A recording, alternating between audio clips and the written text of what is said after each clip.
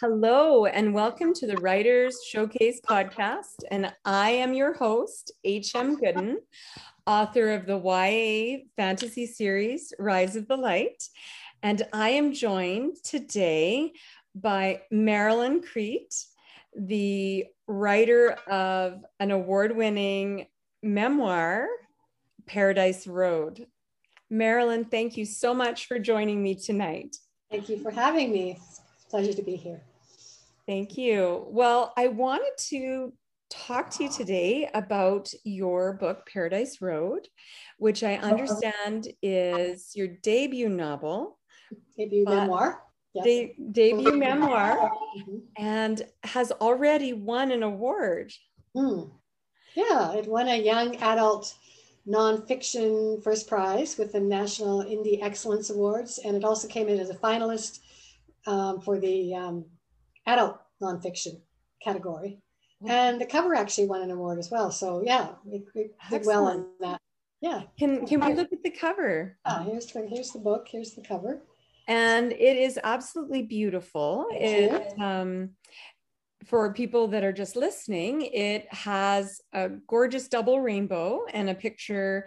Is that an actual picture of you riding a bicycle? That's an actual picture of me. And it's amazing because this is taken in 1978.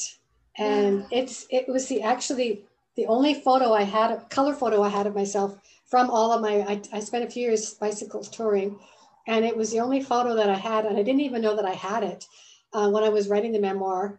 After I was finished, my husband was going through a bunch of boxes of papers, and we've moved around the world a lot. Like we've moved 50 sometimes. And so I never know what we have or don't have. But anyway, he was going through a bunch of papers and he said, I found this little slide. And it was the photo of me on my bicycle that someone had taken. I don't even know how. I don't even know. I mean, it was just God. I just, it just ended up coming into my life again at the right time. And so we used that for the cover design. Well, and I mean, a double rainbow just happened. Well, the double rainbow was that's a little bit artistic license there. But, I was like, because that would have been really. Yeah. It definitely captures the feeling of the book. But but the picture of me on the bike was perfect for the cover. So yeah. Well, like this memoir is like it's really engaging and easy to read, and you manage to touch on some very difficult subjects, but you do it in a way that it's personal but universal, and it could quite easily become a negative book, but it somehow escapes that. Yeah. Well, there is quite a bit of humor in there too. I try to, I try to not take myself too seriously. And, there's little bits there where I'm kind of poking fun at myself or the people that I was interacting with. I think that keeps it from getting too heavy. Plus I'm not, the things that I went through they're in the past. I've worked through them. It's not unresolved trauma that I'm unearthing. It's stuff that it's my story, but it's not stuff that weighs me down anymore. So I think that comes across too. I think if I'd written it when I was younger, it might have had a much heavier tone. Well, and I mean, that's where it's always so fascinating if you read memoirs, because depending on that time frame, the tone can be very different. Yeah. Sometimes I feel like people, I've read memoirs where I feel like they were written too soon, where you almost feel like you're reading the memoirist, journal as she works through stuff, and there can, sometimes there's a touch of bitterness or resentment or whatever unresolved issues that can come through. But I think if you wait long enough in your life, you can avoid a lot of that. Well, and I would guess that you can avoid that if you've passed through it to the other side. Yeah, totally. Yeah. And like I mentioned, it's quite personal. So how did you get to this place where you were able to start writing it? What was the inspiration or the trigger for you? Well, the inspiration was a book that I always intended to write. I always knew I would. but I had a lot of years of my life where I wasn't writing. I wasn't actively practicing writing. And I knew that I needed to get my writing up to speed before I was ready to start the book. So I spent a few years and I did a lot of practice writing. I did a lot of blogging, long article blogging, and I started writing poetry, and a few years of writing poetry pretty much every day. And then I began writing a memoir. So, and did you publish any of those other works prior, like when you mentioned blogging? Only on my blog. Yeah, okay. But I think blogging got me really used to putting myself out there pretty publicly and being pretty personal. And then, when the response I got was positive, that encouraged me to keep going. So it wasn't like I had never shared anything yet. And also, writers groups and things like that as well. So, yeah. And do you still have your blog active? I actually, I guess it's active. I haven't been feeding it as much as I was. I have two, actually. I have a blog. My original blog is called Purple Splash of Glory. And there's a lot of stuff on there that I've written some series of articles that are still there. And then I started a second blog on my new website. Okay. Which is linked to a site on Facebook, which is called Marilyn's Memoir Celebration. And in that blog, I just write more about memoir and about the writing process and things like that. So, yeah. Like your particular writing process, or if somebody is interested in writing their own memoir? No, more just sort of my journey in it, and some observations about memoir, and yeah. Now, memoir is a challenging genre to write in. And I know sometimes people feel like they maybe don't have much to say, or they're worried that the people that they write about will be upset. So how did you kind of, work through those concerns? Well, again, I think waiting a long time to write it was helpful. The book starts off and I talk a lot about the difficult relationship I had with my mother. And we kind of just soldiered through the years together and tried to make the best of a not a very great situation. I wouldn't say we ever really got close or ever really resolved the past between us. And so I was always kind of worried about what she would think of it. But by the time I started writing the memoir, she had Alzheimer's. So that was no longer a real issue. So yeah, and other people, I tried not to throw anyone under the bus in my memoir. I haven't got any negative feedback from anyone so far. So now, again, that's a really tough tightrope to walk. Did you, did you change the names to protect the innocent, or let people read it before publishing it, or what was your process around that? Yeah. I didn't change that many names. I changed a couple of names when I felt like, what I was saying about that person wasn't particularly flattering or positive, but I had to tell a story. So those names were changed. But a lot of them are the original names. And a lot of them are people that I don't even know if, like, there are a lot of old boyfriends in that book. I don't know if they'll ever pick up the book and find themselves, but I didn't change their names. But I didn't use their last names either. So, yeah. But who uses last names with old boyfriends, right? Yeah. Now, the time period that you wrote about is definitely one that I think it seems like right now it's a particularly nostalgic time for a lot of people. And I mean, the 60s and the 70s, and just sort of, that freedom that really seemed to be at that time. Yeah. It was great to actually revisit those times as I was writing too. And I got a bit nostalgic myself, but yeah, those are great years. I'm really thankful that's my generation. And I was a, wannabe hippie and had a lot of hippie friends. And it was fun to write about those times. And did you put old records on? Not really. I didn't actually write to music. I did go through a phase of before I started writing, a few years before that, I did go through a phase where I started playing a lot of that old music again, and that kind of, I think, jogged some memories, but not during the actual writing. So. Now, if I'm remembering correctly, John Lennon was your boyfriend? Yeah. See, I was more of a Paul McCartney myself, For you, but no, I was John all the way. John all the way, yeah. and poor Ringo, nobody ever picks him for their boyfriend, do they? Yeah.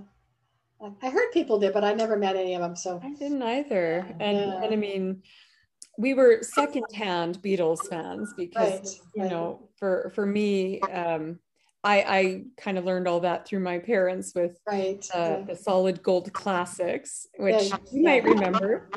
Mhm. Yeah. One of the nice things about being in Canada was, I think it was mostly in the 80s, they had all of the ESSOs had their Solid Gold Classics. Oh yeah. Yeah. Okay. And for a fill up, you could buy the cassette for like, I don't know, $1 or something. Is that right? Wow. I don't remember, but we had all of the, like, Del Shannon and Okay. Yeah. Beatles and just stuff that I probably wouldn't have heard on the radio. Yeah. Yeah. Yeah. Yeah. And so reading your book, I was like, oh, it kind of brought back memories for me. Yeah. Yeah. Even if they were a little vicarious. Now, with this memoir that came out, Paradise Road, it is your debut memoir, but you've been working on some other things. Yeah, I've got actually 3 more memoirs queuing up. Yeah, one of them is actually slated, ready to, it's being edited now for publication in January or February of next year. Okay. With my same publisher, Lucid House Publishing. Mm-hmm. And then I've got a memoir about a couple of years that we lived in India. Oh. And then another memoir about some years that we lived in Africa. So those are still to come.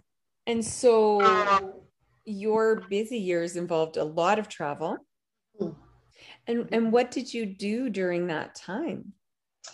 Well, I ended up, when you get to the end of my Paradise Road, you find out that I got married, and my husband and I ended up going into the ministry. And so we were missionaries for many, many years. Wow. And moved around a lot and lived in India, lived in Nigeria, lived in South Africa, in London, England a couple times, and in about, I don't know, maybe 6 or 8 different places in the States. So yeah, so for a long time I was outside of Canada and living as Wow. And I mean, it's just from leaving home so young, traveling by yourself, and then getting married and traveling everywhere. Yeah. How did you find the focus to sit down and decide that this was your next big project? Because it sounds like you've had so many projects. Yeah, definitely. Well, I guess it was just, it was an itch that I knew that I have talent, writing is my gift, and that I needed to be using that gift. And it was just a matter of waiting in my life until my life kind of opened up and gave me time to do that. And I had to work through a lot of stuff. I had some years of, therapy and self-therapy and, work and, just kind of getting myself in a better place. And after all of that was over, I was ready to start writing. So what advice would you give if somebody was reading your book and they were, yes, I need to do this. I want to write my memoir. What would you tell someone? I would probably suggest, first of all, that they read a lot of other memoirs first and get a good grasp of what the genre can be like. There's a lot of different ways to approach memoir, a lot of different types of memoir. But I think it's really good to expose yourself to a lot of that and figure out what's good and what works and what's not so good. And I think to do what I did, which was to take a lot of time to practice writing, to work on the craft, to do other things. I did a lot of blogging and other writing before I was ready to start writing my book. So I definitely recommend that. I'd recommend joining a writer's group. And being around other writers and getting, opening up yourself and your work to getting critique and feedback. And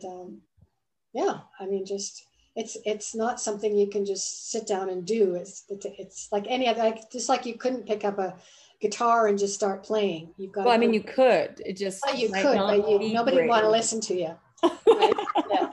Yeah, but I mean, I think sometimes people get the idea that, you could just sit down and write something and crank out a book. When you can't do that with other creative endeavors, right? You've got to learn to play an instrument. You've got to learn how to paint before you can paint a masterpiece. Same thing with writing. I think anybody can write today and anybody can self-publish a book, but if you want to write something that's, has value and other people will want to read, I think you've got to put in the time to learn the craft.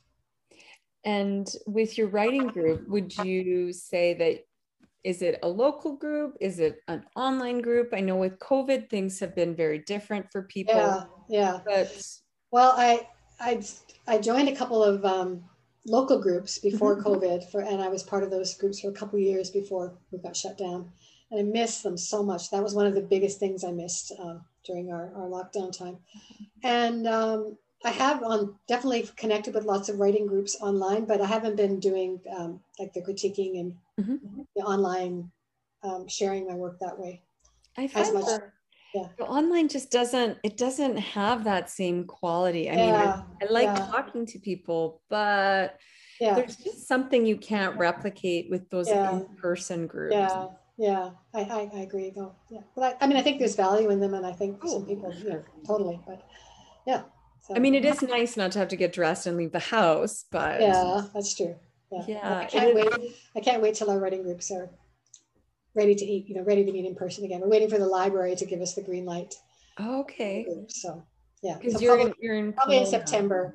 Yeah, probably in September they're going to start opening up the meeting rooms and things again. But oh, that'll be nice. I think we're all really looking forward to, I mean, there's lots of things that I'm okay not having in my life, but I really do miss those in-person gatherings. Yeah. Especially for those idea exchanges. Yeah, me too, for sure. Yeah.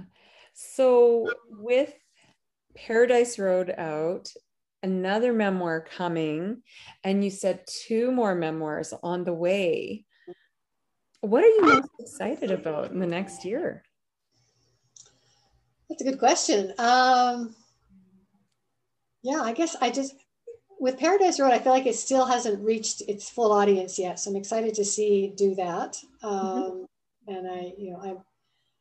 I have a strong faith in God, and I pray about that. I pray that it kind of gets as high as it's meant to go and reaches as many people as possible. So so I'm excited about it's only been out now for a few months, so I'm looking forward to it gaining a wider readership.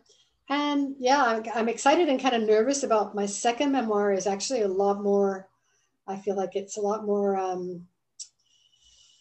self-revealing than my first one even. And what time frame does that take place? It actually picks up 20 years after Paradise Road, and it's actually a memoir about complicated and delayed grieving, and about how grief can go underground in our lives for a long time. In my case, for 20 years, and it can resurface again, and it can feel just as raw and intense as when the first grief or loss happened.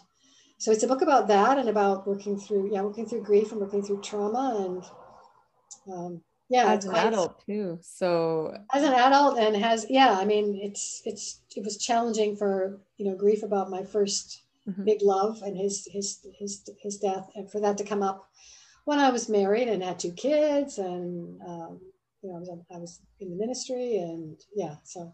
And it just probably kind of blindsided you a little bit. It was like a tsunami. It was very intense. Yeah, I mean, grief is one of those things we all experience so differently. And I think when you're not expecting it,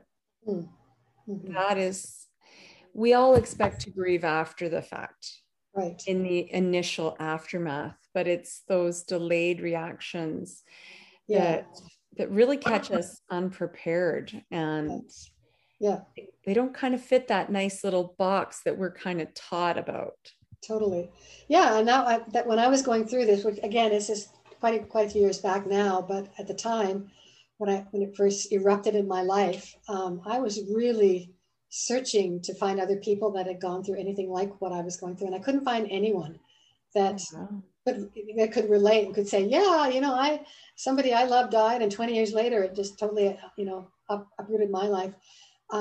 So that second book too it's just as much as the first was a book that I felt like I have to write this because I needed this book when I was going through it, and I want this book out there for other people that, maybe there are not a lot of us, but I know there must be other people that.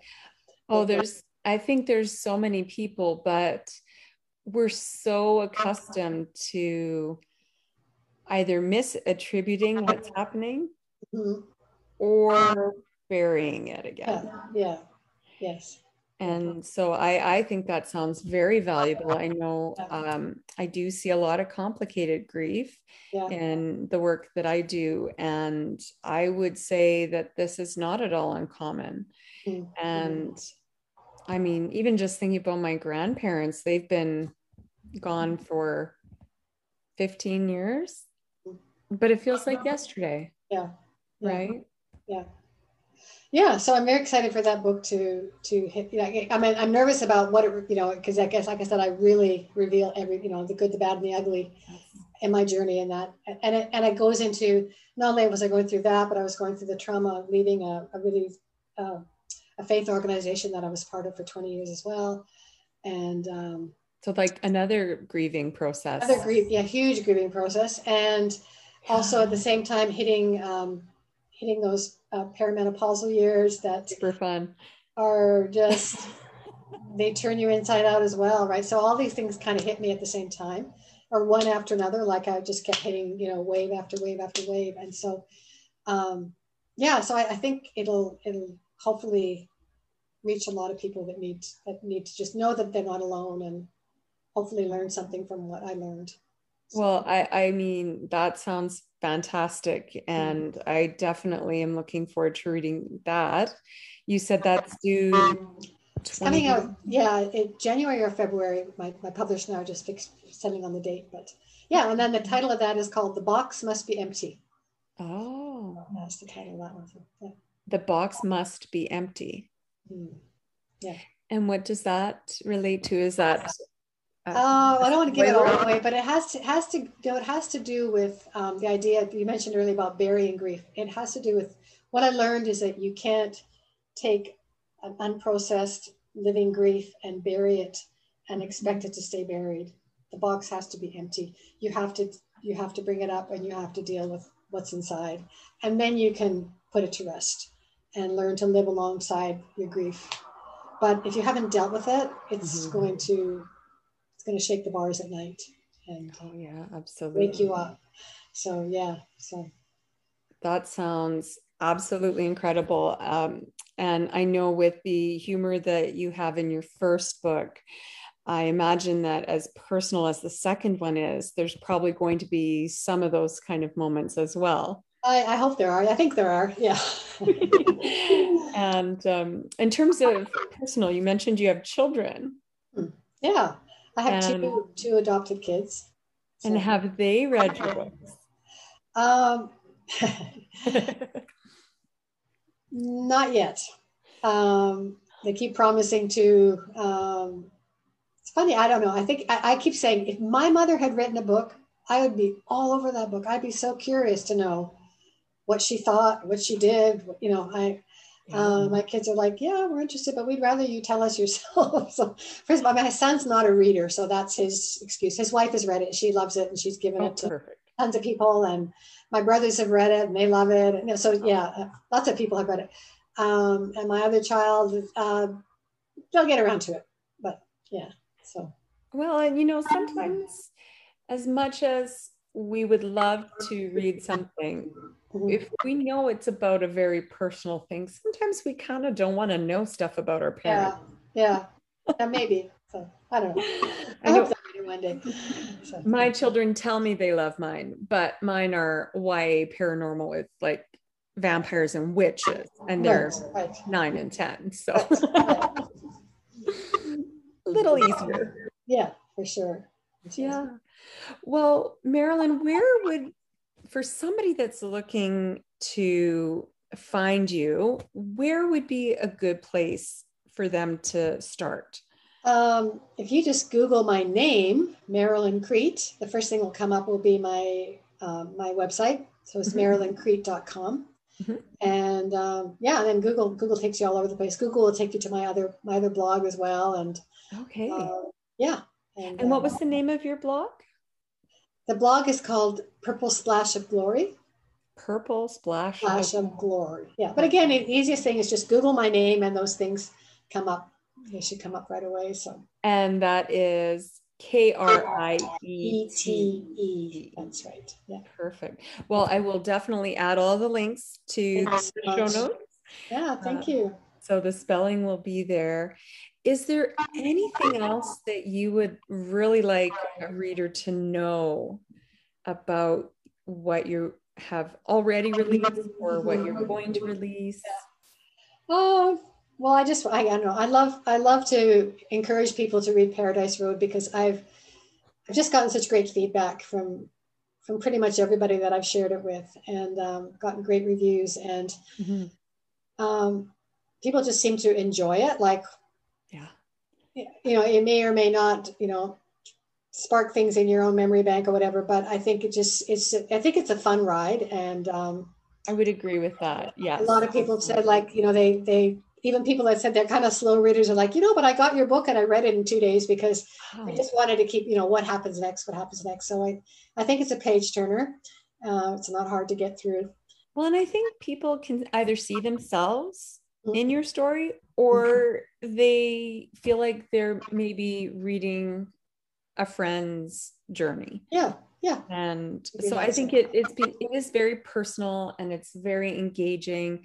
And I am definitely looking forward to reading your next book as well. Thank you. Appreciate it. Well, thank you so much for joining me tonight, Marilyn, and being part of the Writers Showcase podcast, which is an Authors on the Air production.